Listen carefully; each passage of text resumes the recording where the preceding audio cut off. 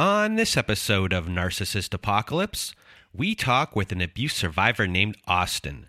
And Austin was in an abusive relationship with a minimizing Mr. Right. It's a story of caretaking, burdens, perfectionism, nitpicking, breadcrumbs, and physical abuse.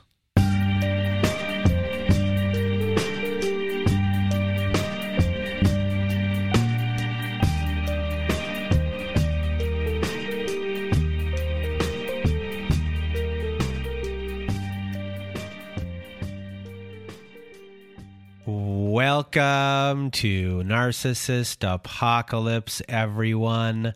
I am Brandon Chadwick, and with me today we have Austin. How are you? Hi, Brandon. I'm good. Thanks for having me today. Well, thank you for being here. And if you want to be a guest like Austin is today, please do go to our website at narcissistapocalypse.com. Top of the page, there's a button that says guest form. When you click on that button, it takes you to our guest form page. There you can read all of our instructions and either send us an email at narcissistapocalypse@gmail.com or fill out our guest form and press the submit button. And please do send it in the format that we ask for. And today we are going to hear Austin's story and a big content warning on this story as we do discuss physical abuse in this episode. And I really just want to thank Austin for being here with us today and telling her story. And now I'm going to get out of my way and your way. Austin, the floor is now yours. All right, Brandon. So if we kind of go back in time a little bit, many moons ago before the relationship, my childhood was normal to me at the time, but in, further analysis, there's things that kind of pop in and make you realize, okay, that's why I do that, or that makes sense. So if I could describe myself as a kid, even starting there is difficult. I've never really seen myself as a kid. I wasn't the no worries, joyful, invincible kid. I had a lot of responsibilities being the oldest of 4 kids. And I felt that was a really heavy responsibility to have. So I always had really rare and interesting, weird stuff happen to me that happened to nobody else. That gave me a really interesting sense of humor, but it made me very different. Being the oldest and having that responsibility and being the good kid was my programming. And there was no editing of that programming. It was just that's the rules. Those are the rules that I had to follow. I remember hearing the word deserve. And even when I was 5 years old, that made me cringe. I didn't like being the center of attention, but at the same time felt like I needed to be the best at everything. So it was a weird battle. So I was wrapped up in this caretaker role that, kind of was my entire identity really early on, which I think made things easy for me. I never had to question what I needed to do or who I needed to be. I woke up and, what did we need to take care of today? What did we need to do today? So I felt like I was conditioned for that role, but I wasn't taught how to be that person. Even though I was so confident, I had no guidance for, if I was doing any of this right. So it was a learn as you go. And I knew when I messed up, when I got in trouble or felt embarrassed. So that was really my sliding scale that determined if I was doing a good job or not. I think to set the foundation for all of that, I have to talk about my parents and their background. They were born into an interesting church that claimed to be Christians, but they claimed to be the real Christians, the one true church. I can only explain this as like a weird, strange Chex mix of a few different religions, and they picked and chose different things and kind of made their own little concoction of what they were. They referred to members as the special ones. And only members of these, this church was going to be away to safety.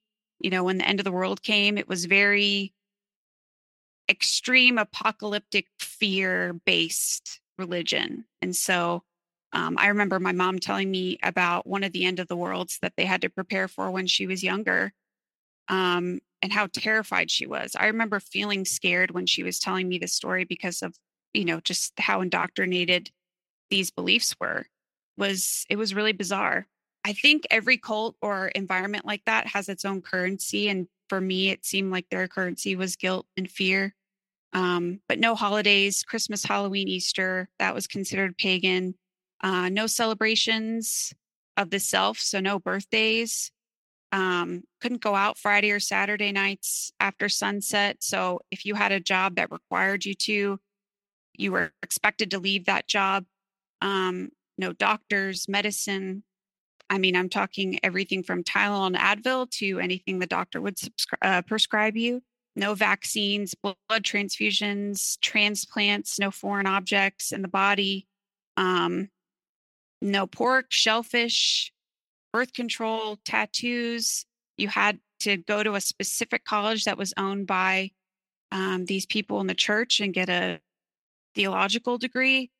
You had to marry within the church, socialize within the church, but you were not allowed to talk about your beliefs to what they considered to be outsiders. You could only discuss church stuff with church members. So they were very secluded in their own little world. And thankfully, they left that church after I was born. But it's interesting because I think even to today, the stuff from all of that still follows me and my family every single day. So it's interesting. Because my parents left, that meant so did my extended family who still were involved in the church. So I didn't grow up with any extended family. There were weird conversations.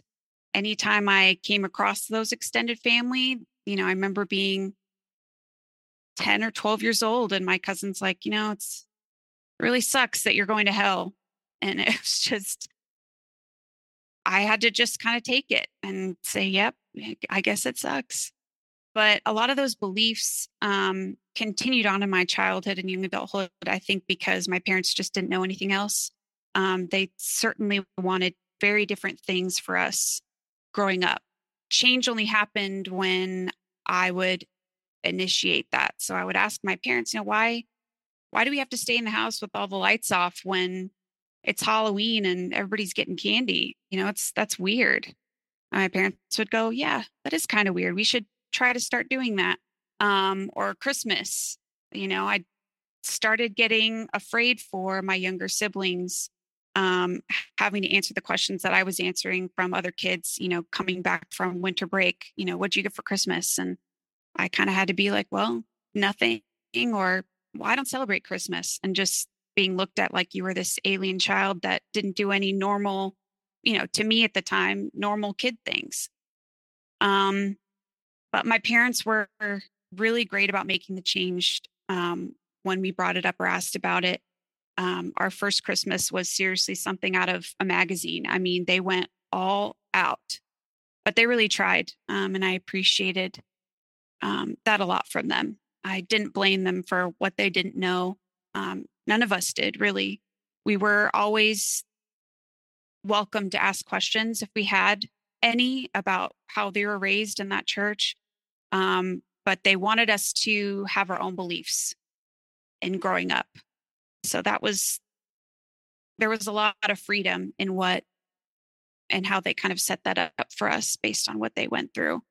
My parents lived really big lives. They were very attractive people. My mom was tan, beautiful, wore a suit and heels every day, worked in Beverly Hills. I mean, everybody wanted to be her. Everybody loved her. She was nice, put on the best events and dinner parties. And I mean, she was like a superstar to me. She never missed a day of work that I knew of. She was never sick. So, I mean, she was who I wanted to be when I grew up. And my dad was the funny, happy, classic, fun dad. Took us out for ice cream after school and he was always so excited when he got home to see us, and it was nice. So young me, after all of that, could be described as a big feeler. I was very focused on people and the energy and environment around me from a very, very young age. I had a very heavy, heavy conscience. When I learned what the golden rule was, I lived my life by that rule. I had a clear focus on what was right and what was wrong. I couldn't lie without getting physically ill. I was just so scared of messing up. I felt a lot of guilt, but I countered with that. Well, this is making me a good person. So it's not so bad. I had to be the good kid at all times. I never had a rebellious streak or tested boundaries with my parents. Everything they said was gospel and I followed it. So, yeah, I mean, everything was kind of centered around just avoiding disappointing anybody. I didn't want anyone thinking I was anything except a good person, being called out of character or something that I wasn't. I made friends with everyone. I felt like when I was at the grocery store, I had to smile at everybody and acknowledge everybody's existence. I felt like when I saw people, it was like a gift. I mean, even strangers were like a gift, and I had to connect with them. I felt a very strong need to connect with everybody around me, especially people that were in pain or in some sort of discomfort. I was very drawn to them. Did you have anxiety about it, or did you just see it as this is a gift? Oh, when I was a kid, I didn't know what anxiety was, right? So that was very much a gift for me. And my parents saw it as a gift. Here's my kid, she has to smile at everybody and she's really smart and she's reading at an early age. And so I was like, yeah, that's what made me special. But it also was hard to live up to that every day later on. But I mean, when I was a kid, that's just who I was. My mom used to tell the story about how I gave away my toys and shoes and clothes from before I was in preschool. And she didn't understand why I would do that, because she didn't teach me to do that. So it just never felt good to have something that somebody else didn't, whether that was my own happiness. It didn't feel good to have if somebody else didn't have it. And that's just who I was. Even if I had to take on their discomfort myself, it was better that I had it because I could handle it. And it meant that they didn't have it.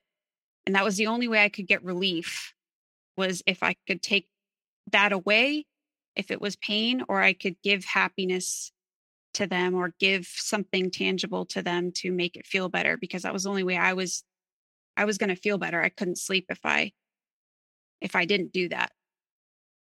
So you wrote me that you had body issues and things about how people saw you, and that you felt different from everyone.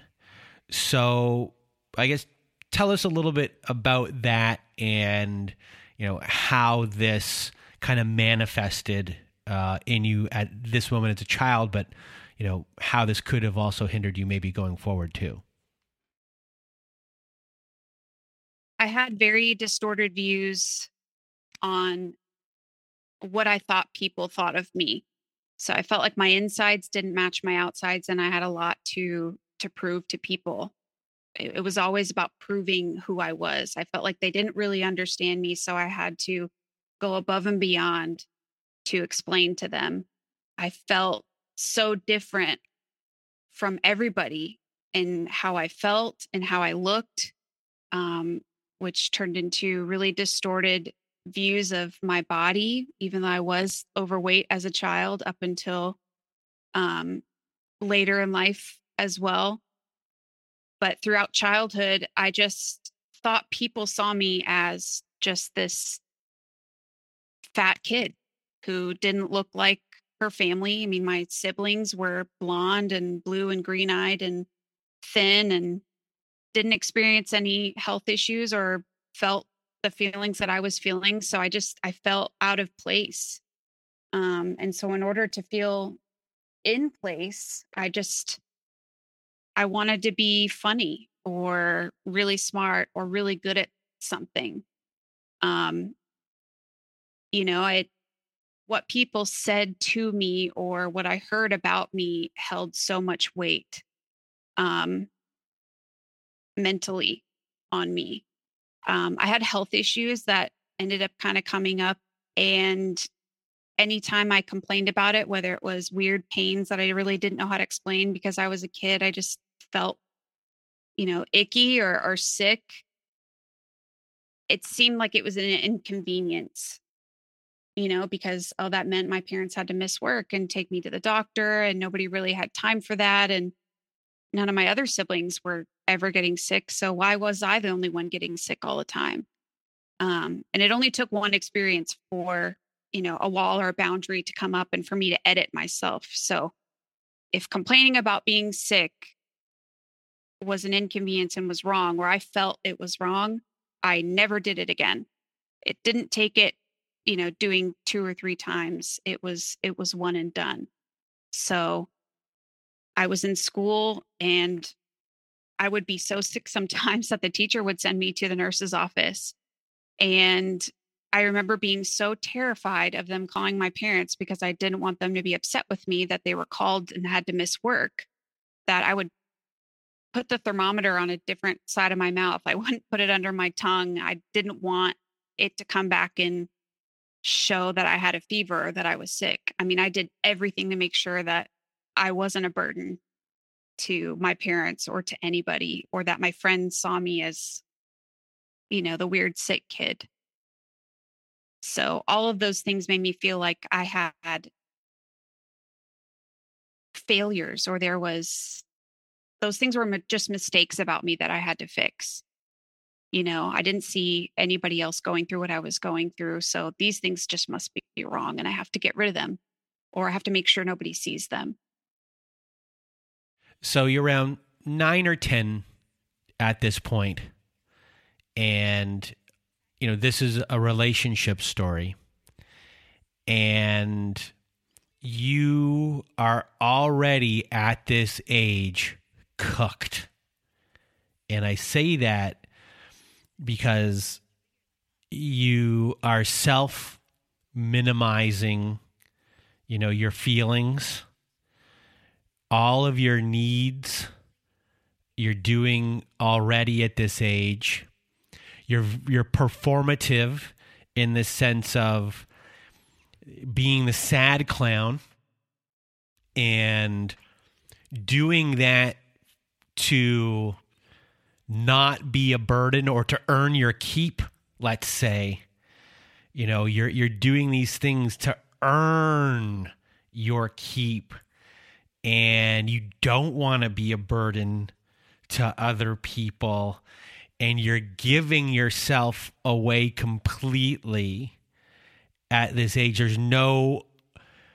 Even though no one's technically forcing you to do what's going on, you have already been put into this prison of taking up as little space for yourself as possible. And you eventually will get there, but as you get older, with that already instilled at you by this age, in the wrong hands, that is just a recipe for having someone really wreak havoc over all parts of your life. And honestly, until I put it into words here, I was like, are you kidding me? I mean, I might as well write the book on how to end up in this situation. But it didn't happen until just recently. So up until this time, I mean, I thought I was just being me. Thought that's what being me meant. So eventually you make a big move across the country for your dad's new job. Mm-hmm. So tell us about this. So, right when things kind of start settling in, we had to make this really big move across the country for my dad's new job. This kind of, for me, was a really big turning point in our family dynamic, um, because really a month after moving, my dad's company goes out of business. My grandmother, that I didn't really know, my dad's mother dies, and my parents started really kind of losing their grip on their issues with addiction and with alcohol. So having that outlook of being the caretaker and being preventative, and so being this person, I feel was really necessary to be, in order to keep everybody safe, right? Especially when you have parents that are kind of losing their grip on their addiction with alcohol, and the environment was getting really unstable and unpredictable, and nobody really, even myself, really felt confident navigating. We just had to do what we had to do, right? So I started seeing my parents a little bit differently. They were no longer really parents. They were kind of moved down to the place where my siblings were. They were people I had to take care of, you know? So while I was feeling all the feelings and my siblings didn't really understand that, my parents were falling apart, it left a really big hole in, I guess it created a lot of loneliness for me, really. Um, So from here, you ended up having two relationships. One of them was for 5 years, and they were both good relationships, but you ended up moving in different directions with both of them. And you started a new career from here. You were independent. You were also still helping out your family financially. And then, unfortunately, your mom gets sick. She's diagnosed with a terminal illness and she goes into hospice care. And you're still helping out in all these different ways with the hospice care, with all aspects of your family. And you start to feel down, but you're also at a point where you want to be uplifted. And one day you go on a dating app. So tell us what happens from here. I match with this very attractive person who is smart and is a PhD candidate at a top school here. He is from an exotic country, and I've always been attracted to people who are very different from me and speak different languages. I mean, everything on paper looked incredible. I mean, he's literally a rocket scientist, and what person doesn't, couldn't be proud of that?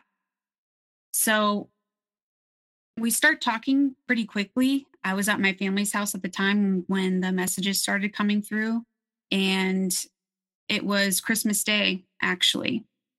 And I get a notification on my phone. It's a message from him, and it says, "Hey, future lover." And I thought, yuck, that is horrible and disgusting and also a little bit hilarious. And my sister's sitting next to me and we're having a really good laugh about, man, this guy looked so great. And turns out he's just a total dud. And we hadn't even had a conversation, but there was a red flag before I even knew who he was. There couldn't be a bigger red flag as far as I was concerned. But for whatever reason, it was Christmas and I wanted to continue having a good laugh with my sister. So we continued on with the conversation. And I said, well, hey, yeah, what makes you think that? What makes you so confident? And he said, well, maybe not. That depends on if you have any of my weaknesses. And me and my sister just look at each other and just start gagging. I mean, we are laughing so hard at this point. So much so that my sister takes a screenshot and sends it to her boyfriend. And we're all just laughing. And this whole thing kind of ends up being a joke. And so I respond and say, what might those be? And then I get a very sexually graphic, vulgar response about all these very specific characteristics that he likes about women, and what he likes to do with those physical characteristics of women. that's when I kind of shut the phone down and just was like, okay, I'm not comfortable with this. I'm not going to continue. So I wrap up hanging out with my sister. I go and drive home. And on my drive home, I'm thinking, was I too hasty? He's from a different country and I know he speaks a different language, and maybe he wasn't intending to come across the way that he came across to me. So maybe it wouldn't hurt to kind of just poke back in there and give him another chance. So we talked for a couple days, surpasses surface level. We start getting a little bit deeper, and about a week into it, we exchange numbers and are just talking to each other all day long, and we plan our first date. And, with COVID and everything and the pandemic, we met up at my house for the first date. There was no, going to a restaurant or, doing any sort of outdoor activity. He drove an hour to be at my house. I planned on cooking. He brought over my favorite wine and favorite this, that, and the other. He was going to make dessert. And he walks in and he's happy and smiling and has all these gifts and jumps in immediately and starts making the dessert, and he's cleaning and doing the dishes. I mean, I was absolutely blown away. I was like, oh man, thank goodness I gave this guy another chance. I almost let him walk out the door. I mean, he's emotional, attractive, smart, thoughtful, giving. I let him in on what was happening with my mom and my family, and he had an emotional moment with me. Actual tears, and he started crying, not sobbing, but he was crying. And I was like, wow, this is, he gets me, he understands me. And so I thought, well, this is awesome. Couldn't have come at a better time. I'm ready to start feeling happy, and relationships were a big source of happiness for me.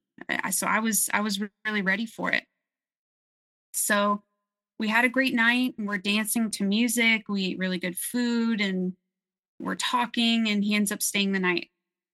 And the next morning, I kind of wait to gauge, what his feelings might be, because I think that's the moment of truth for a lot of people when, you have a night like that. Was it real? Was it the alcohol? So we wake up, everything's fine. He's happy. But all of a sudden, after I check my phone, he lets out this really big sigh, almost sarcastically.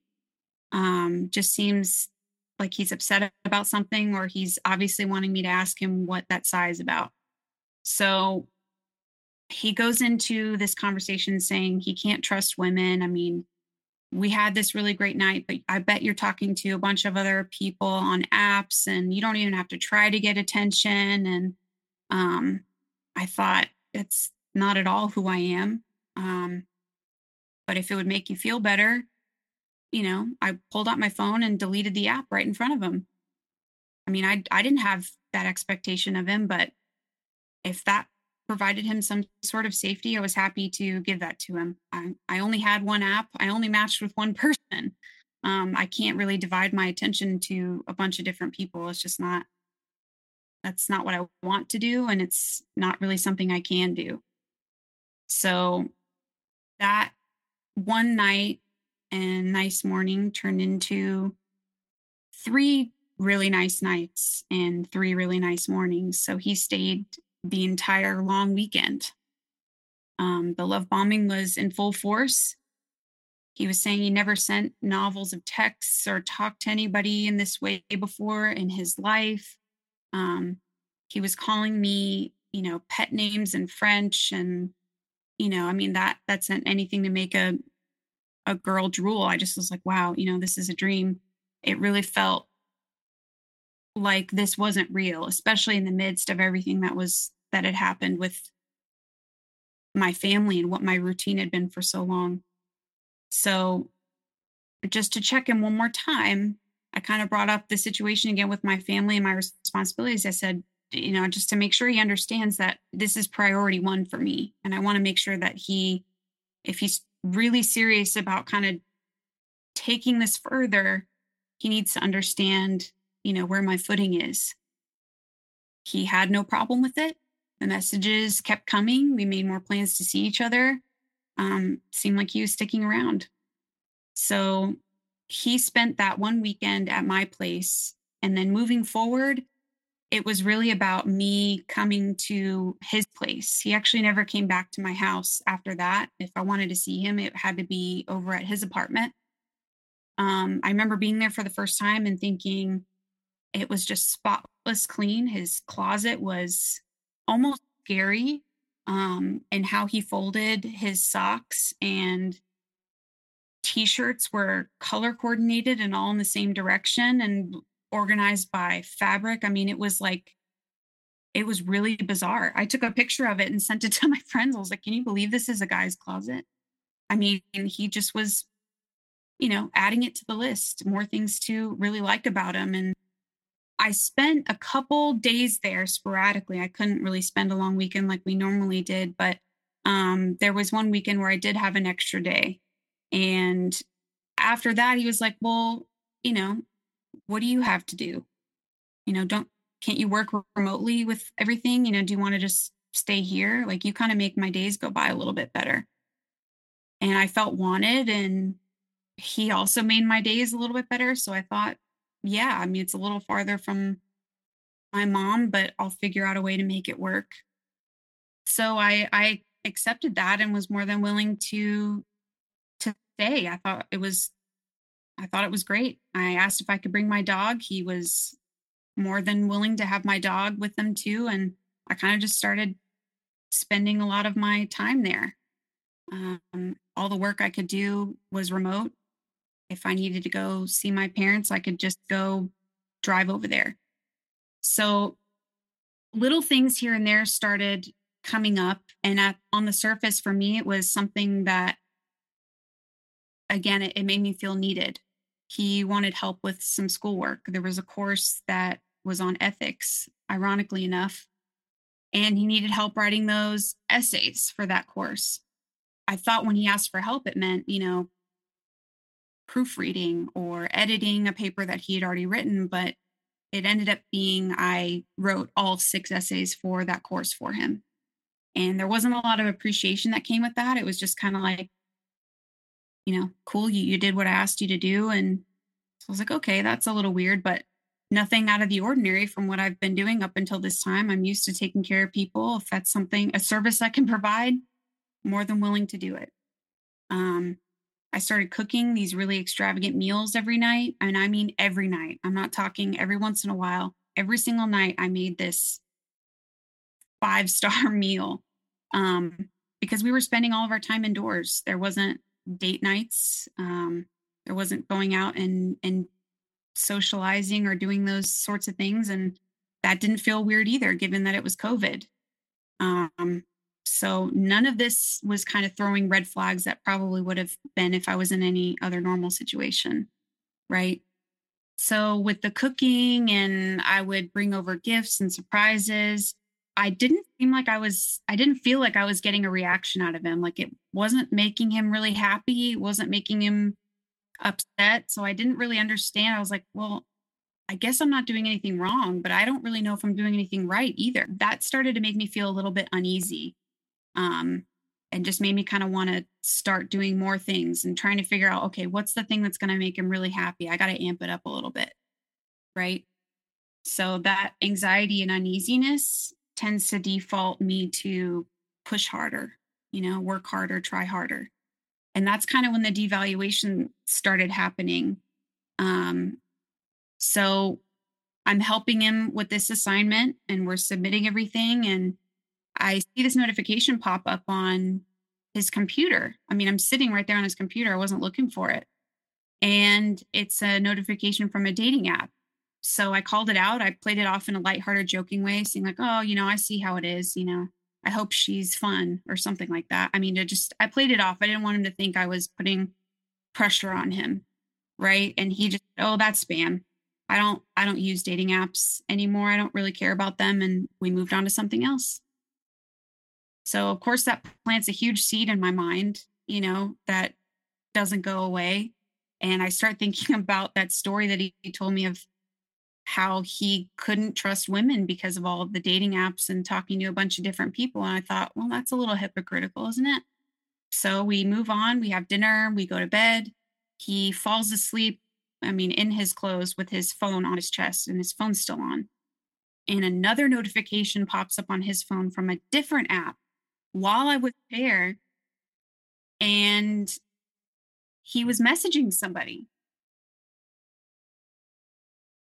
And I just kind of sat there and was like, okay, well, we're still really early on in this relationship, and it's still really weird considering the feelings that he expressed with me about how he felt about apps. But, I don't feel like I had a ledge or a leg to stand on, because it was too early. We weren't in a committed relationship. I couldn't really have that conversation with him. So I felt like the next morning is when things kind of changed. Even though I approached the fact that I had seen that notification on his computer in a very lighthearted and joking way, it felt like a switch went off in his head, and he went from being content to just zero emotion. It got really weird, and entered in nitpicking and criticism and perfectionism and gaslighting. Everything just swarmed in. And this is still very, very early on in the relationship. Didn't make a lot of sense to me, because he was still wanting to keep me around and hang out with me. And I'm thinking, like, if you're treating somebody like this, why do you want me around? Right? It doesn't seem like I'm really giving you anything.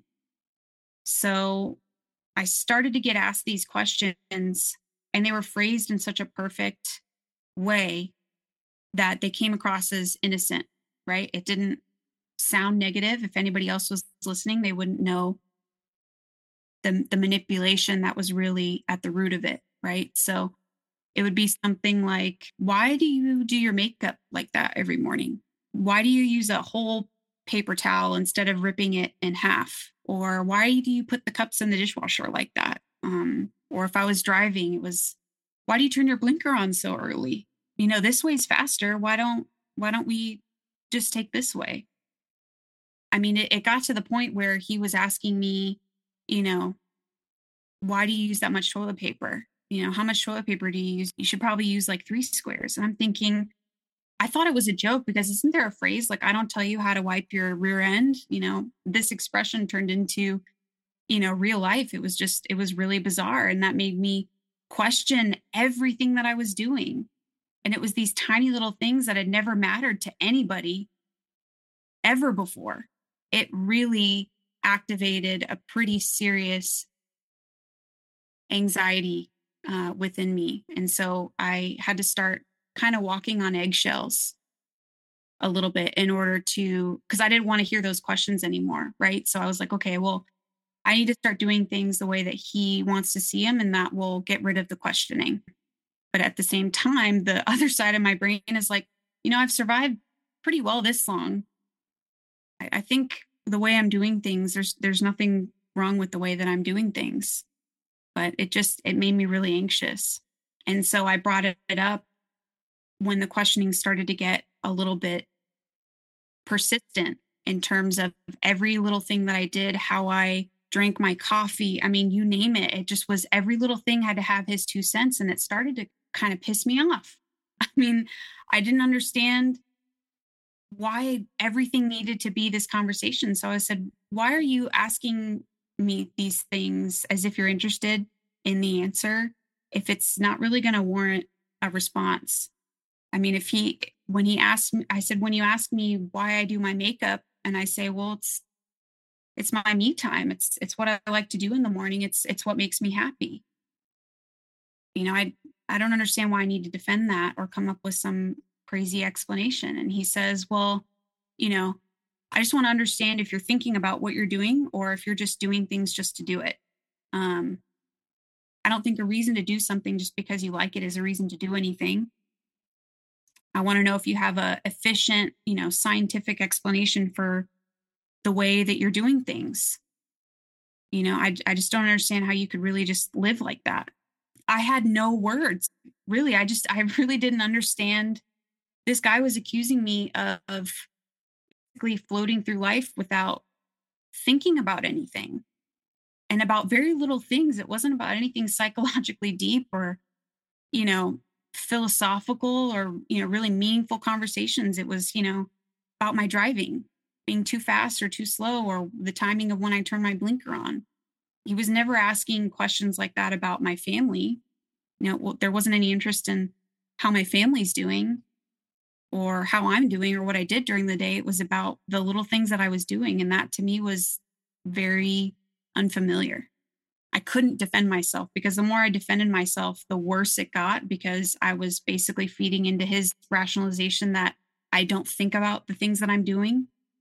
So I didn't know how to answer it to satisfy whatever he wanted. So I continued to walk around eggshells just to avoid that line of questioning.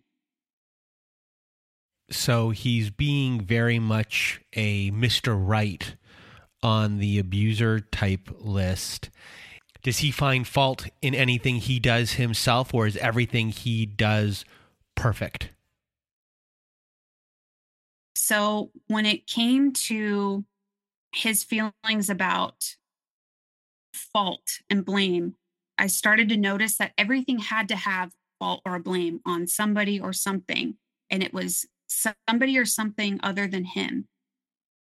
I mean, I never viewed things in a way that was like his fault, her fault, or that person's to blame, because that was a huge anxiety of mine. I didn't want to be blamed for anything or the cause of something, right? But this is how he organized his life. And this is kind of how gaslighting entered in, right? Because if everything has to have a blame, he couldn't be the root of it.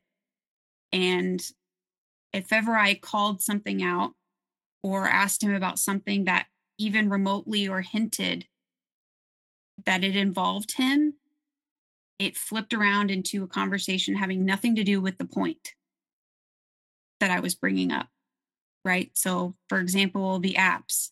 I brought it up a few times and asked, hey, are you still using apps? I knew the answer from what I was seeing, so it was pretty rhetorical for me, but I was curious what his answer was. And he said, I already told you I don't use them. I don't care about them. I don't know why you keep asking me. I don't know why you don't trust me. I mean, this is ridiculous. And it ended up turning into an argument. And I didn't understand how somebody could look me in the eye and lie and feel nothing about it. And that's when I figured out that this was this guy's reality, right? He believed so much that something was not his fault, or I was to blame, especially because that was kind of, the theme of this relationship was I was the cause of everything. I had to do everything in my power not to activate that anger moving forward, which made it hard to have conversations like, where is this relationship going? But I was very much aware that the love bombing phase was over. But then he would kind of pull me right back right before I tipped over the ledge with something that was really cute, or he would laugh about a joke that I made really hard. And I'm thinking, oh, that's great. That's all I wanted. I mean, that meant the whole world to me. We would go to the store and we were on to talking about some kind of plan that we were going to do when we got home. And he said, yeah, I can't wait to get back home to our apartment. I'm thinking, our apartment? He got so red-faced, but he was embarrassed and he was smiling and he looked happy. I mean, he genuinely looked like it was a good mistake that he had said that.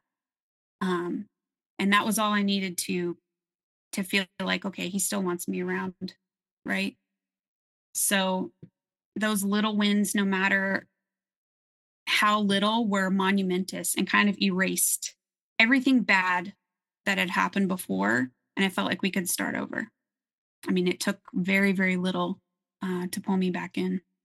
That naturally segued into us having a conversation about moving in with each other about 6 months into this quote unquote relationship, whatever you want to call it, since we didn't define it as anything at this point, even though we were acting like boyfriend and girlfriend, and he was exclusive to me and he knew that, but I had no clue what his thoughts were.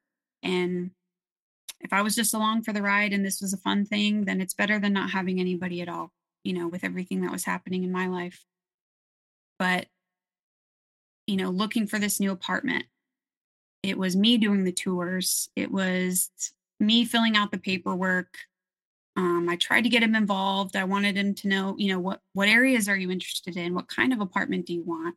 What furniture do you want to be in there? I mean, he had no interest in any kind of input on what the apartment should be. It just, that to him, I guess, wasn't important. But I wanted it to feel like it was our home, not just a place where both of us are living.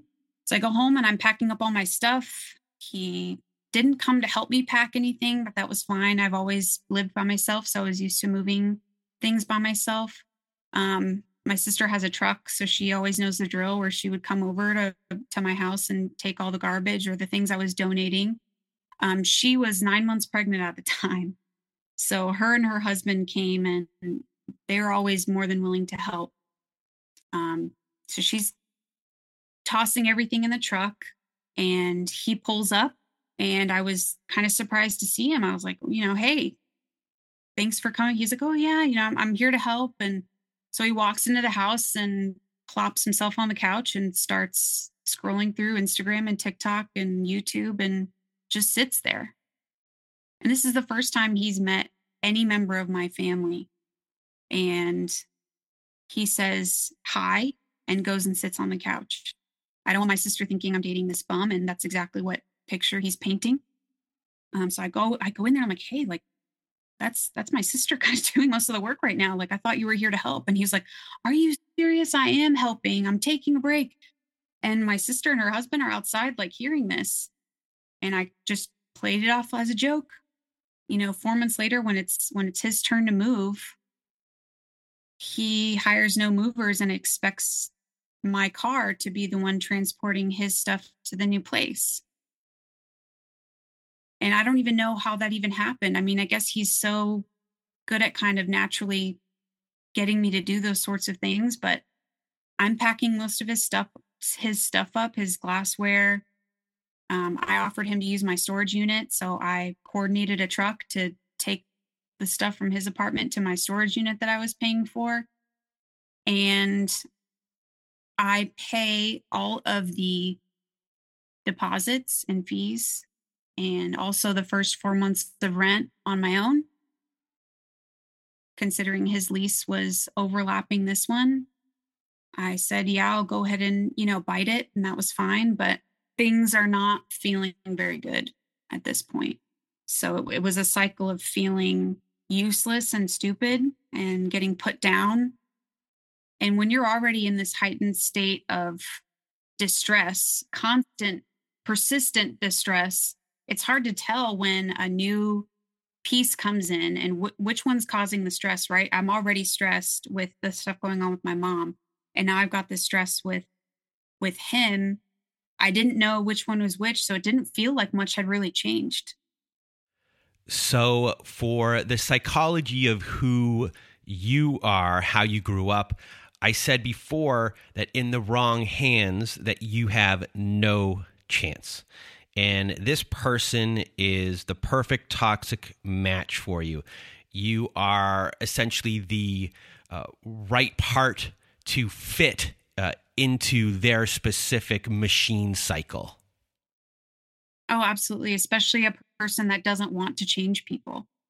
I accepted him for who he was. And a lot of people, that's a quick explanation of why people stay. And I didn't feel like I had to fix him or change him.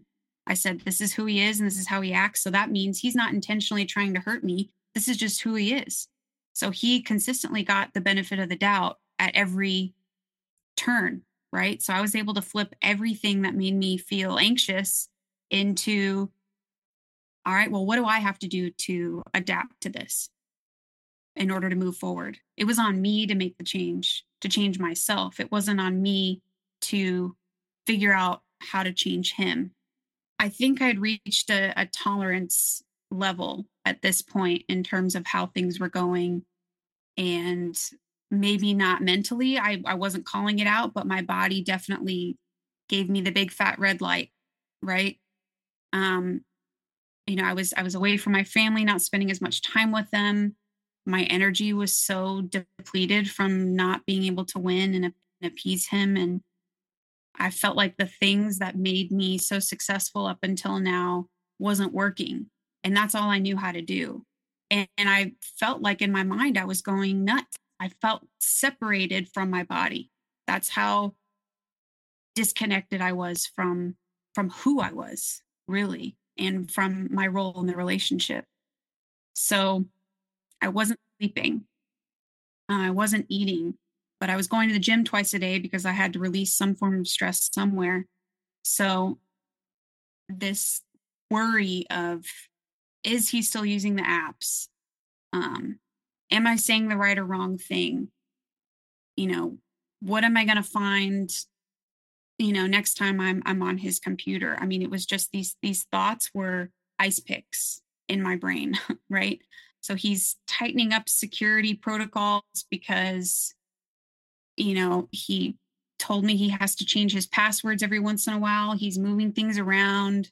He's changing certain things. Things start getting really, really bizarre.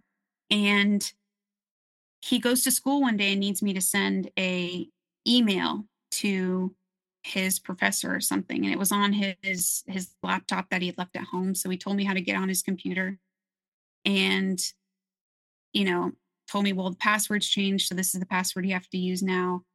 And I find the file that he needs, and it's next to this folder that is not labeled, but full of pictures. I didn't know which one he wanted me to pick from because they both look exactly the same and they're both unnamed. So I opened this one and it is filled with, I couldn't tell you the number of women, but they were all different women. And they were explicit pictures of what I could only guess was like every girl he had ever received a picture from put in there. It was like an archive of his conquests or something. I was completely shocked that he had this folder on his computer. And of course, I'm on the phone with him when I'm looking at this and I don't mention it. I bring it up when he gets home. I met with, I can't believe you violated, my privacy, and just flips it into, you never trusted me. This is none of your business. Why are you poking around on my computer? And this is why I changed all my passwords. And I can't trust anybody. It was this really big argument. It was something that never left my mind. I mean, I would go to bed and see those pictures in my head. It was really awful. I felt like I was kind of dissolving into something that really didn't feel human anymore. And the best way I can put it is like, I felt like a dog to him, but like a dog that served no purpose. And he had the food and the shelter and he gave it to me when I earned it. And once I got it, I better make sure that I don't eat it all or don't eat it too fast or don't scratch whatever he gave me or else I was going to be punished. I mean, he had complete control over me, complete control. And when things got heated to that level, when he was screaming at me and accusing me of, violating his privacy, I don't tend to react to anger very well. And so I had to leave and go somewhere. And there was this place at the top of our building. We lived in like a skyscraper downtown, so it was up really high. I think I went up there 4 or 5 times over the course of 2 years. I would think about how to get out of this relationship and this situation because clearly it's not doing very good things to me.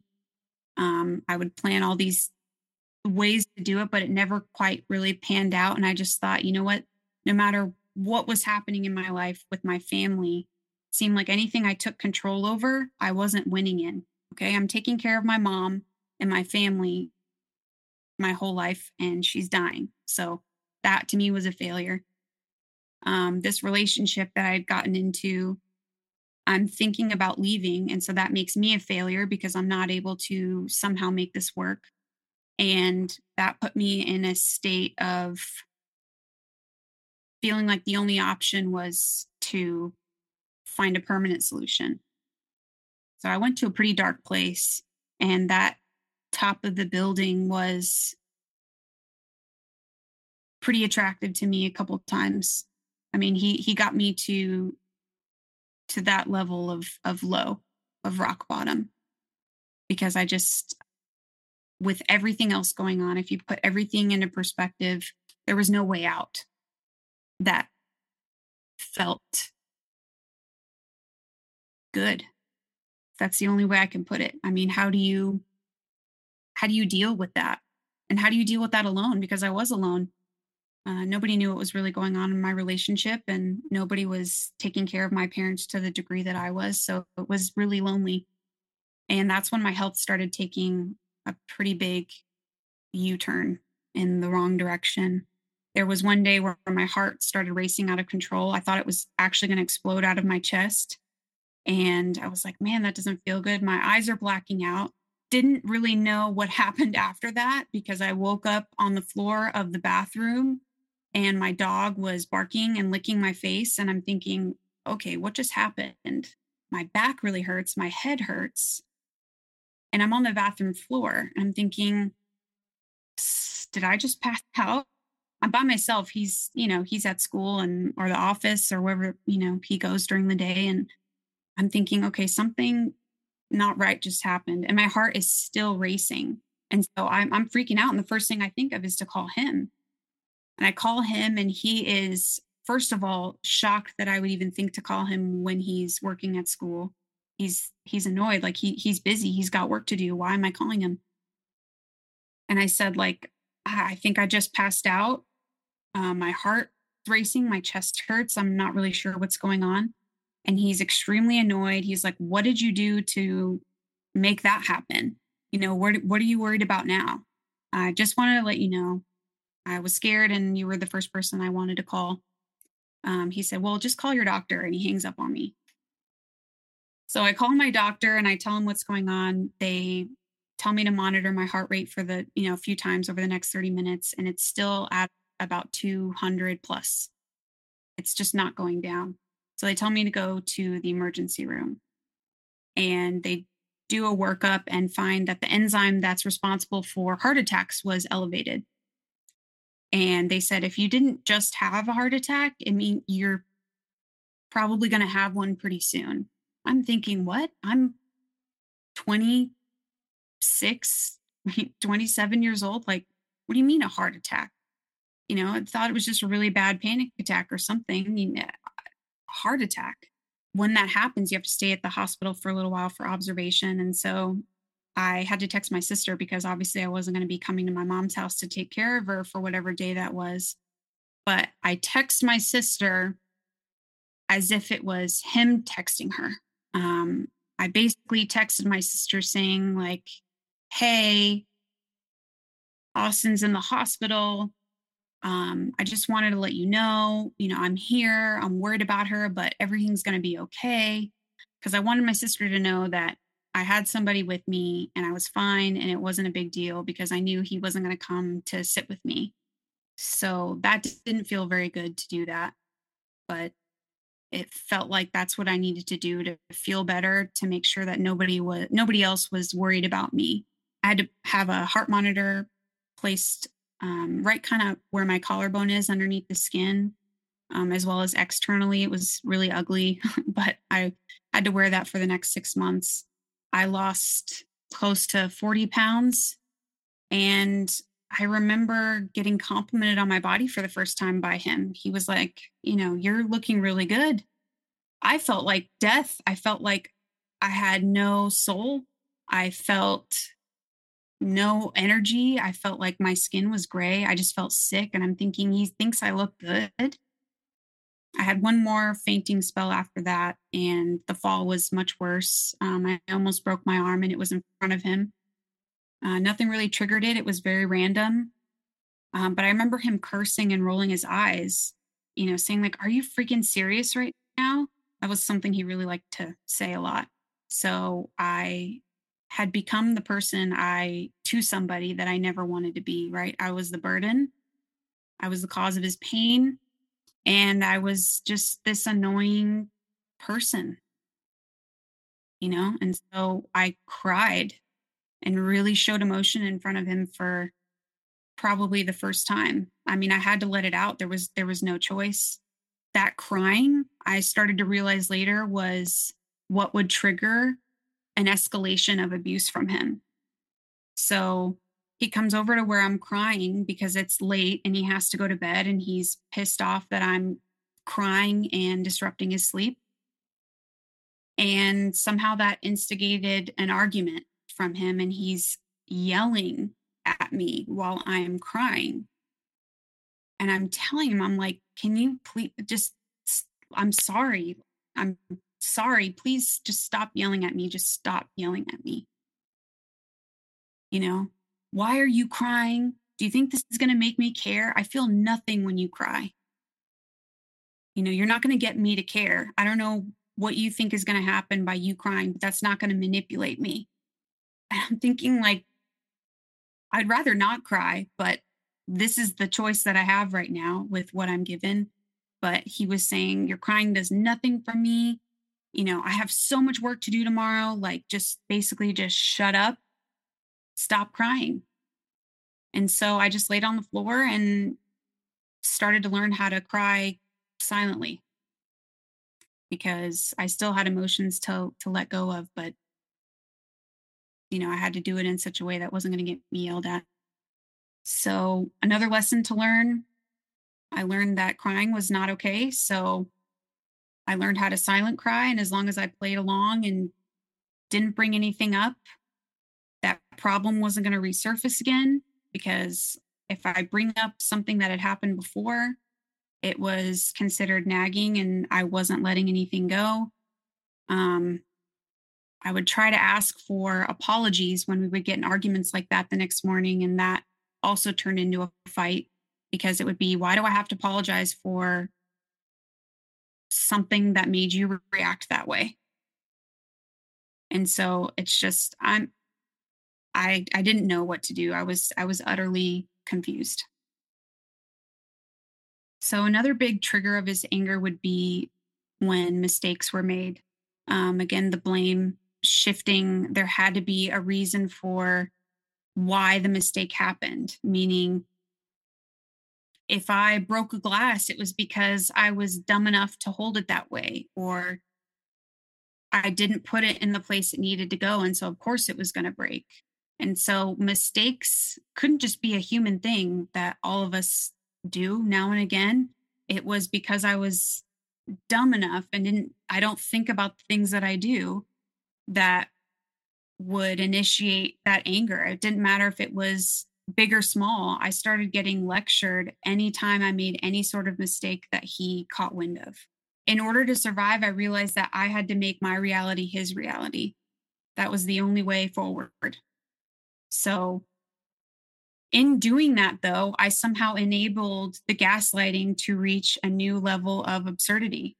We traveled to DC for something with his school.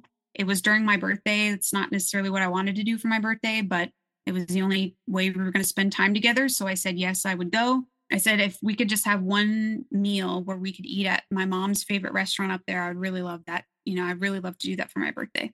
We get up there, and the day of my birthday, after we had spent the day, you know, sightseeing and touring, I get a message from my friend from high school that I haven't talked to in a while, who, you know, said, hey, happy birthday. And she said, sorry, this is kind of random, but isn't this the guy that you're dating? And she sends me a screenshot of her dating app chat. And it sure was. And I looked up the chat messages, and it is a copy paste identical conversation to what he had sent me when we first met. The, hey, future lover, as long as you have my weaknesses, the vulgar, you know, I mean, exactly the same. The punctuation was the same. And he did this on my birthday. I don't know when he found the time to do it, but the screenshot showed the date of him doing it at some point during the day that we were spending together. And I thought, you know what? I finally have the golden ticket. I have the proof that's going to be irrefutable. It's in my hands. He can't argue with this. Like, I finally am not crazy, right? I thought, and that's what came into my head. I was like, I'm really not crazy. He really was doing all these things that I've been so anxious about this entire time. So I brought it to him. Please explain this. And he looks at it and is just kind of silent for a little while. And then I kind of see he would do this thing before getting really amped up and freak out, but he would whistle. It was really creepy. But he would just do this really low whistle. And that's when I knew there was going to be a boot in the ass somewhere. So I got lit up. I was accused of photoshopping, that I had created this screenshot that served my narrative that I had going on in my head. He kept asking me where I got the tools to create this screenshot and make it look so real, and what lengths I would go to call him out on something that he would never do. And he doesn't have time to talk to anybody else with how busy he is, and every excuse you can think of. But it ended up getting flipped around on me, that I would do this unthinkable thing like Photoshop something and want to have an argument about something so horrible on my birthday. It was so bizarre that it was the thing that I needed to kind of wake up and be like, okay. So I went on my phone and I bought a ticket to fly back home. It's like 2 or 3 in the morning at this point from all the arguing. And he doesn't think I'm going to leave. He's holding my wallet. He's not letting me pack up my stuff in the suitcase. He's not letting me leave. So I put all my clothes in a trash bag that I found in the place that we were staying. And I was like, whatever, I'm still leaving. If I have to leave with a garbage bag, I'm still going to leave. So I make it to the plane. He's calling and texting me, asking me where I am. I told him the airport, and he was like, there's no way you're at the airport.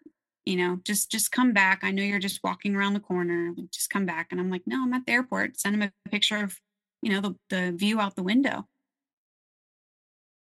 And then I started getting these messages of everything I could have begged for to hear, the entire year that we had been together up until this point. I mean, he's so sad, and he is so in love with me and doesn't want, please don't go. Things that I've never heard come out of his mouth before. I don't know why he waves that magic wand or whatever it is. And it's like I'm just back to that person I didn't want to be. So you ended up staying together at this point. But from here, you wrote me about blame shifting, or we recently did this episode about circular conversations. And your ex, he'd use tactics that we mentioned on that episode when it came to circular conversations, where he would attack and dissect the language that you would use and use it against you. So walk us through this point, because I know it's something that you felt was important for people to hear. And so the double standards always played a part here, because if I caught him in a lie and talked to him about it, he would say, well, that's not as bad as how you lie. And I'm thinking, I'm certainly not lying, but he was referring to the way that I tell stories. Oh, I've been in traffic for forever. Or, oh man, that workout made me sore for months or days or whatever it was. He had such a big problem with how I would tell stories, and considered that to be just as awful of a lie as what I would bring up with the issues that I had with him. Again, it's just no winning. And that's how I kind of thought in my head, was I had to score up these wins in order to get back on his good side. I wanted him to like me. I wanted to be treated like the girlfriend he says he has. Okay, so I had to look for other things to kind of build up my self-confidence, which I guess was probably one of the healthier things that I did. And I was doing really well in school. I made the President's Honors List. I was getting 4.0. I was getting more scholarships and opportunities, and my professors wanted me to help them with courses because they appreciated my work and my writing, and I felt really good about that. And I get a call from my little brother, and he was saying, hey, dad is telling me that his stomach's hurting. I'm thinking, why is my brother calling me about a stomach ache? But okay, we'll figure it out. And I'm trying to keep him calm, and I just get a little bit more information. And with that, I'm, with how much pain he's in, I'm thinking, okay, well, can you take him to the hospital? And he was like, yeah, I'll do that. And I said, I'll figure it out when he gets there. I'm the beneficiary and the medical power of attorney. So they're going to call me as soon as he gets admitted. So don't worry about it. There's nothing that you need to do except drop him off. And so the doctors do a workup. They get his levels back to where they need to be. I call my dad. We have a great conversation. We plan a lunch day. And I'm coordinating when I'm going to pick him up. The nurses are saying, he's going to be discharged. And they keep him overnight one more time. And I get a call from the doctor this time the next morning. And the doctor's telling me, why aren't you here? I'm like, well, I'm coordinating pickup. They said I could come pick him up at 2. He goes, no, not pickup. Don't you realize how, what kind of state your father's in? I'm thinking like the doctor's almost mad at me. So I was kind of caught off guard a little bit. He was like, you need to, have you made any arrangements? I'm thinking arrangements. I was, what? And he was saying, yeah, hospice arrangements. Your dad's gone into kidney and liver failure. I'm thinking, I was just on the phone with him last night. We had planned a lunch. We said we had a great conversation and exchanged pictures and caught up. I couldn't believe the words that I was hearing. I put on the manager hat or whatever you want to call it, and I get to the hospital and I sign all the papers and do what I need to do and get him transferred to hospice. And my dad had passed away, 10 minutes into arriving at hospice. I mean, this all happened so fast. I couldn't believe it. And of course, I get this notification as soon as I walk in the door, and I get looked at by him asking me, what's going on? And I said, well, my dad is gone. He's gone. Like, well, what do you mean he's gone? I was like, he's gone. He's like, oh man, that sucks. I'm thinking, that sucks. What?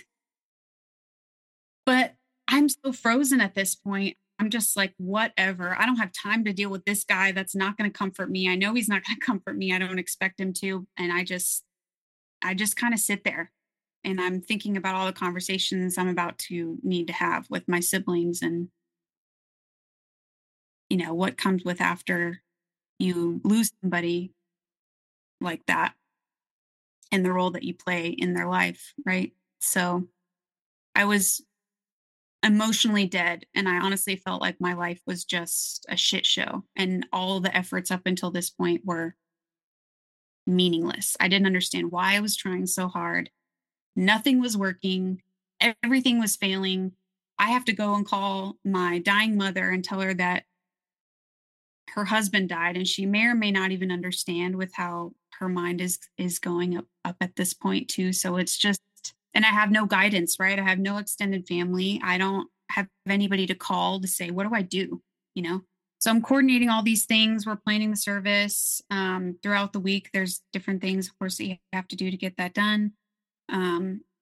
I'm telling him the service is on Sunday. He knows there's announcements everywhere that I had printed and created. So it's pretty obvious, when the funeral is. But he asks me, what are your plans on Sunday? Like 2 days before the service was planned. And I'm thinking, what do you mean? What are my plans? That's my dad's funeral. He was like, oh, I know. I just thought it wasn't going to last all day. So maybe you want to, hang out or, I can stay and watch the dog. It was just very obvious he didn't want to be a part of it. And I'm glad that he wasn't. And a few weeks after my dad dies, my mom dies. And I have just really not a whole lot of control over my emotions at this point. I mean, my anxiety was all consuming. There was no place that felt peaceful or safe.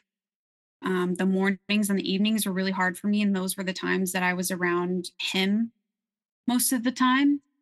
So I couldn't rely on him for a lot of things. And so the crying again started triggering him to get angry. I still don't understand why that made him so angry, but all of these escalations happened at a point when I reached a level of like a heightened emotional state.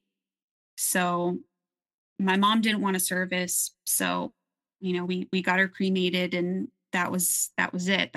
Those were her wishes. So week after, I'm kind of waking up, I hear a song or I hear something that reminds me of my mom, and I wake up a little sad because I'm missing my mom. And I thought I was crying silently like I was used to doing, but apparently I wasn't. And he got frustrated because he woke up to me crying. And I just hear him like slam his hand on the bed. And he's like, "Oh my God, are you still crying about your mom? It's not like she died yesterday." And I'm just like, I'm completely separated, dissociative, whatever you want to call it. I didn't know what to do. I didn't know how to feel. I didn't respond.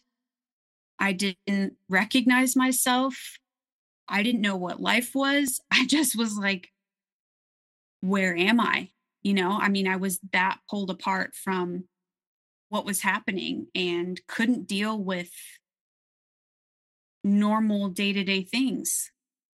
Maybe it was stressful seeing me like that. I have no idea. But it seemed the more that happened, the farther he kind of pushed away and the meaner he got. I couldn't go through one more loss, as much as I, at this point, knew that it was the right thing to do to leave. I felt like I wasn't in a position to be able to go through that. I wasn't equipped. I felt like if I left and dealt with all the things that came with trying to leave, and I wouldn't have been able to survive that. So I had to stay in a situation because I at least was more familiar with that than what came with the unknown of leaving him. But with that, because I was so dissociative, I started reacting back to his anger a little bit more vehemently than I used to. I was angry back. I would yell back. I was doing these. I didn't recognize myself anyway. So what did it matter if I was being this person, whoever that person was? But I turned into what I saw as a nasty, horrible person I hope I never get to meet again. But with that, of course, that escalates his anger, and the fights become more animated and slamming things and breaking things. And I would threaten to leave all the time. And I would just say, "Yeah, I'm leaving. Can't take this anymore." And he did his famous thing where he would block doorways or hide my wallet or hide certain things so that I wouldn't be able to leave. Or if I did leave, I didn't have something that would allow me to do whatever I need to do, like pay for things if he had my wallet. And I felt that, okay, if this continues, something really bad's going to happen. I don't know what this is, but it's not good. And now I'm stuck in it, and I'm going to have to just kind of put some armor on here because I need to prepare for an outburst that could potentially, come with physical abuse. That's where I felt it was heading. No doubt about it. There was one argument that happened around, I had my mom's ashes, and I was sitting with her. It was a really, pretty sad moment. There was an envelope that I didn't realize was on top that I dropped on the floor, and her rings that she was wearing at the time she was cremated fell out. I got upset. And so when I'm calling him saying, I really just want you to be here. I just need somebody to hold my hand. Leaving all these kinds of messages that probably sound really from his perspective, pretty crazy. Not getting that response, being at a point that low, I was like, okay, I really have to leave this time. This time I'm really leaving.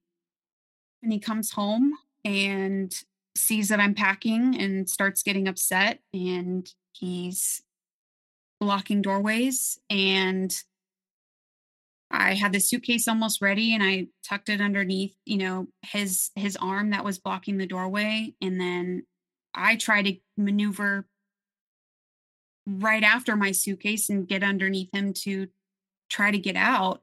And I elbowed him, not intentionally, but I elbowed him. And I don't know what switch went off, but it was like I had just signed some kind of thing saying he had full permission to do whatever he wanted.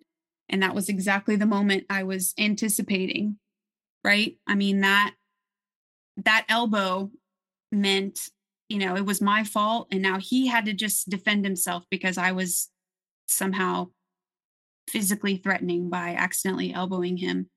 So he handled me to the kitchen floor, and I'm pinned to the floor, and he screams in my face. I can't even see his face. He's so close. He's spitting on me. And he said, if you ever touch me like that again, I will fucking mess you up. And, without getting into too many detail, I obviously wasn't able to leave that night. I didn't even cry. I thought I was pretty numb already, but yeah, I didn't feel alive. I felt like I was just existing, and there was just no way out. When things calmed down, I begged for us to go to therapy. I said, this has reached a point where, I don't think either one of us want to be here. If we're saying we're committed to each other, we have to start putting in some work. I was using we a lot. Just, I wasn't putting any blame on anybody. I just said, look, obviously this is not good for either one of us, right? It took a lot of convincing, especially since anytime I brought up the word therapy, he would say that, well, I don't understand why I would need therapy because I didn't have any of these problems until you came along. So I think maybe you get some therapy and then our problems will go away. So I found a couples counselor. There was a man and a woman. I thought it'd be good for him to have that male perspective. We were going to start that in a couple weeks. We kept our distance. We were really just kind of civil with each other. Not really. I stopped cooking. I stopped really kind of doing a lot of stuff around the house. We were kind of just roommates at that point, but roommates that couldn't leave each other. The way I explained why we needed therapy was I brought up my past relationships and how healthy they were and the things that came from those relationships. I said they were built on trust. We went out and did things. We genuinely loved each other. I never had to worry about judgment. So I'm just trying to say, like, those are the things that make a healthy relationship. And we don't have those things right now. And then he completely discredited those relationships I had. And he said, I don't know, what world you were living in, but there's no relationship that exists like that. Relationships aren't like the movies, is what he would say. They must have been really good at lying to you because I know that they were lying and cheating, and there was just nothing real about that. You just didn't nag them as much as you nagged me. I'm the only one that's speaking up and telling you the truth. And I'm like, okay, I give up. Forget therapy. This is not happening. I don't want to believe that those wonderful times in my life that I have very few of were lies. And if I stayed there long enough, I knew he was probably going to make me believe those. So I said I was leaving. I walk over to him. I'm crying because I'm sad. I'm not angry. I just said, sucks that this can't work out. And I'm hugging him and he's not hugging me back. And I'm a little bit frustrated. And I put my hands on his chest and I tap his chest with my hands. Again, that triggered something with him. Again, I didn't think I had done anything wrong. It wasn't me intentionally trying to hurt him in any sort of way. He gets up in my ear and said, what did I tell you was going to happen? Touch me again. Do it. Touch me again. And I'm like, what? Honestly, like, what is happening? And then I kind of just was like, I was so fed up. I was like, really, this is really what you want to do, And so I did it again. And I did it just to kind of prove a point, because I was like, really, if you're going to react to this, yeah, sure, I'll do it again. Looking back, probably wasn't something I should have done, but I did it. And he holds up his fist and winds it up. Almost looks, I don't know where this fist is going. And just with all of his strength, I mean, when somebody's holding back, he did not hold back at all. This is a guy that goes to the gym and is also very angry. So he punched the hell out of me. And I am beyond hysterical. I take my dog. I don't even know if I packed any underwear. I grabbed like just a pile of probably dirty laundry and put it by the door. And I walk to the bathroom, shut the door, lock it. And I'm calling my sister. And I'm thinking, you know what? I'm not going to be able to get out of this by myself. And if I have to suck up my pride and call my sister, and she has to find out that I've been living, alive for the past 2 years, at least it gets me out of here. So I called her. I'm hysterical on the phone. I'm not able to even talk. She lives about an hour from me normally, but she happened to be 10 minutes away, thankfully. And I didn't even get words out. And she just goes, I'm on my way. You're going to be okay. And hangs up. And she shows up, walks upstairs. I meet her. She notices the welt that I have brewing from what happened. She doesn't ask about it. And she just walks upstairs, and there he is sitting at his computer with his headphones on, watching a YouTube video like nothing had ever happened. There's nothing wrong here. I'm just at my computer. I'm just hanging out. He doesn't acknowledge anybody. We pack and leave, and I end up going to live with my sister for a little while. I guess that's what it took for me to make that change, because it was not only leaving him, it was also revealing my identity wasn't this big, strong, fix-it, reliable person who has their life put together and their siblings can count on, and didn't just experience, dead parents, and now they have to deal with this sister that's, going through this hard time. And I didn't want that, but I had to accept the fact that until I accepted my reality for what it really was, nothing was going to change. I had to admit it. I had to admit it to somebody, even if it wasn't myself yet. Right. So I'm living with my sister for a little while. We still have that therapist appointment, and he's not texting me or calling me. It's been about a month. I don't know what he's doing, where he is. I'm still paying rent. He's not in any sort of horrible financial situation. And I end up joining the therapy session because I thought, well, he won't be here, but at least I'll get something out of it. And he pops into the therapy session, which was really shocking. And we get through that, and the therapist calls me privately after the therapist session was done and says, "Are you safe?" Thinking, yeah, it's all good. We didn't get granular with the story in terms of what was happening in the relationship. We just said, why we're here and what our goals were. So I was a little confused at that question. And he said, well, I bring this up because I've been doing this for many, many years. The way he's talking and the things that he's saying is indicative of somebody who is abusive. If he's not abusive now, he's kind of on the way to be. So I just wanted to make sure that, you were safe.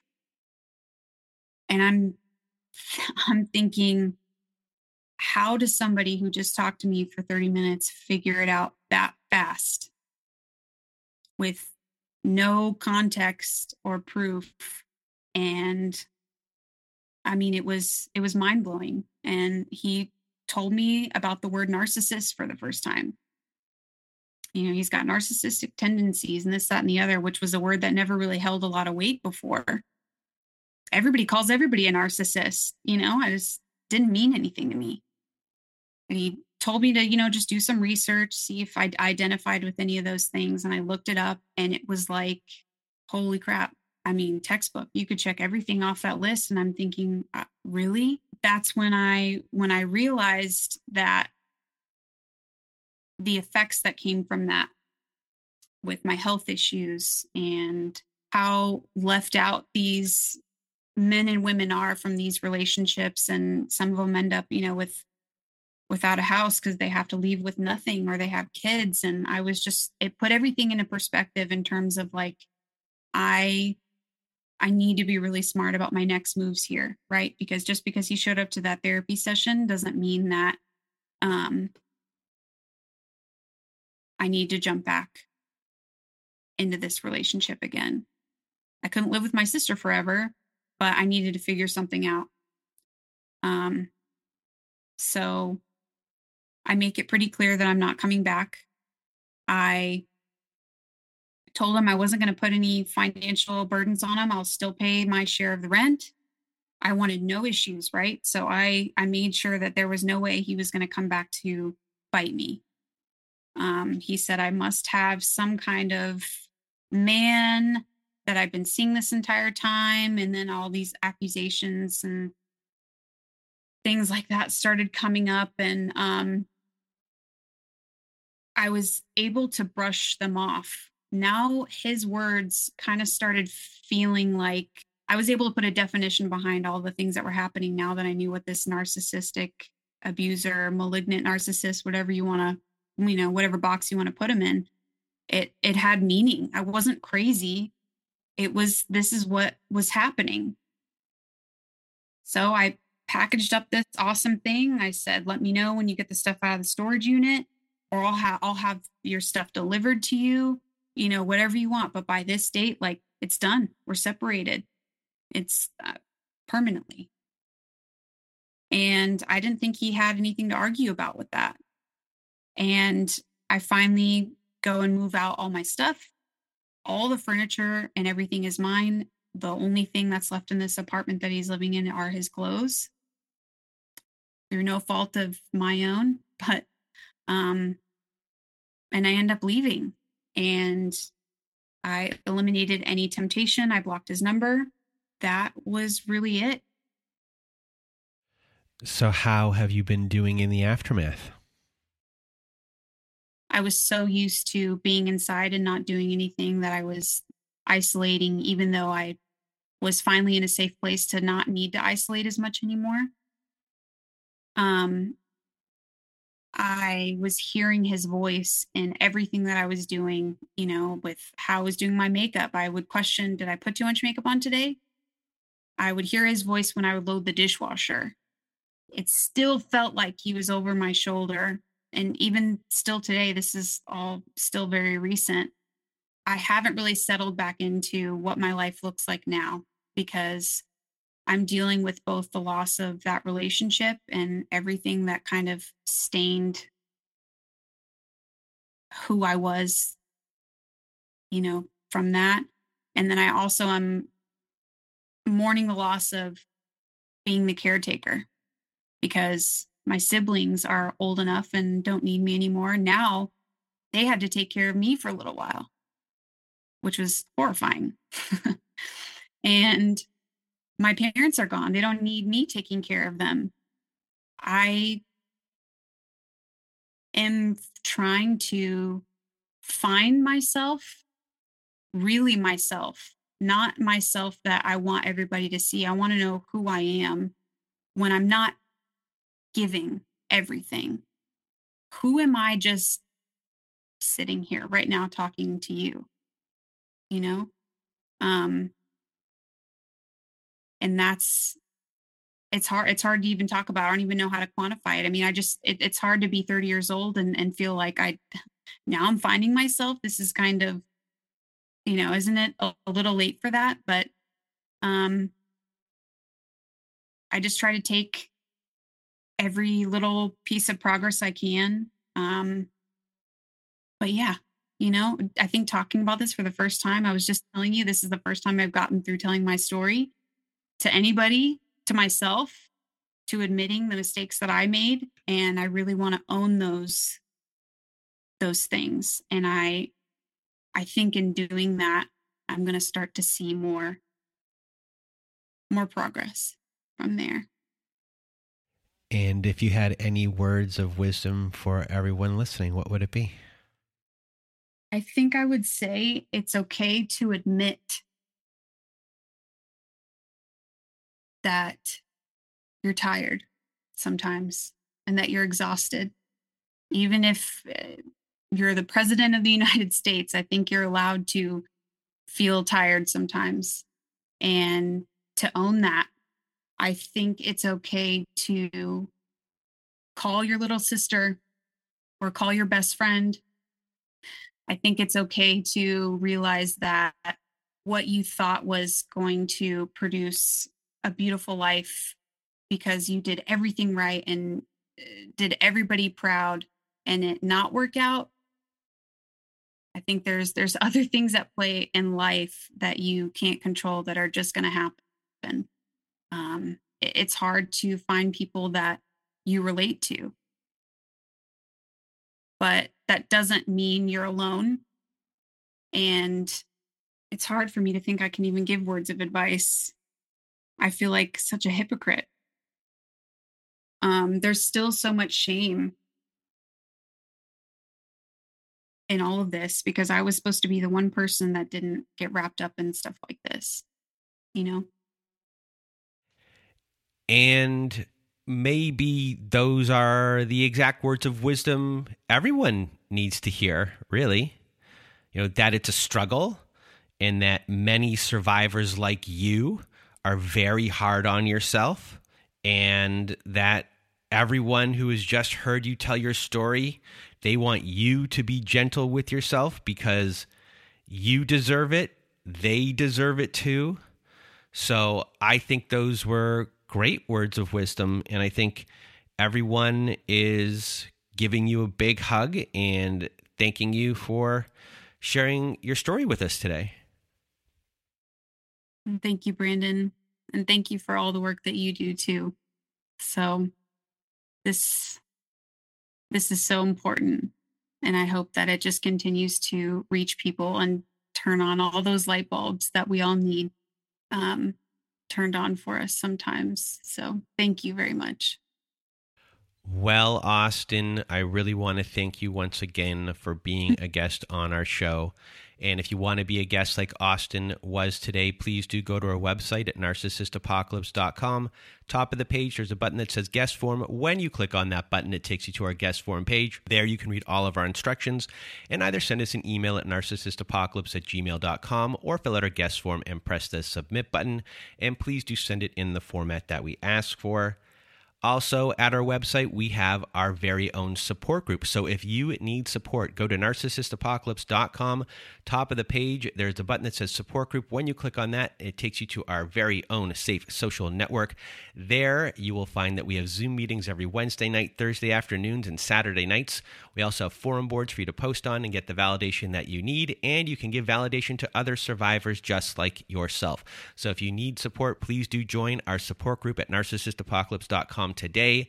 And if you need even more support, please do visit our friends at domesticshelters.org. At domesticshelters.org, they have articles and resources to help you make sense of what you are dealing with. And they have every phone number, email address, and website address for shelters and agencies, no matter how big or small your town is. Domesticshelters.org has it there. So please do visit them today. And that is it for today's show. So for myself and Austin, we hope you have a good night.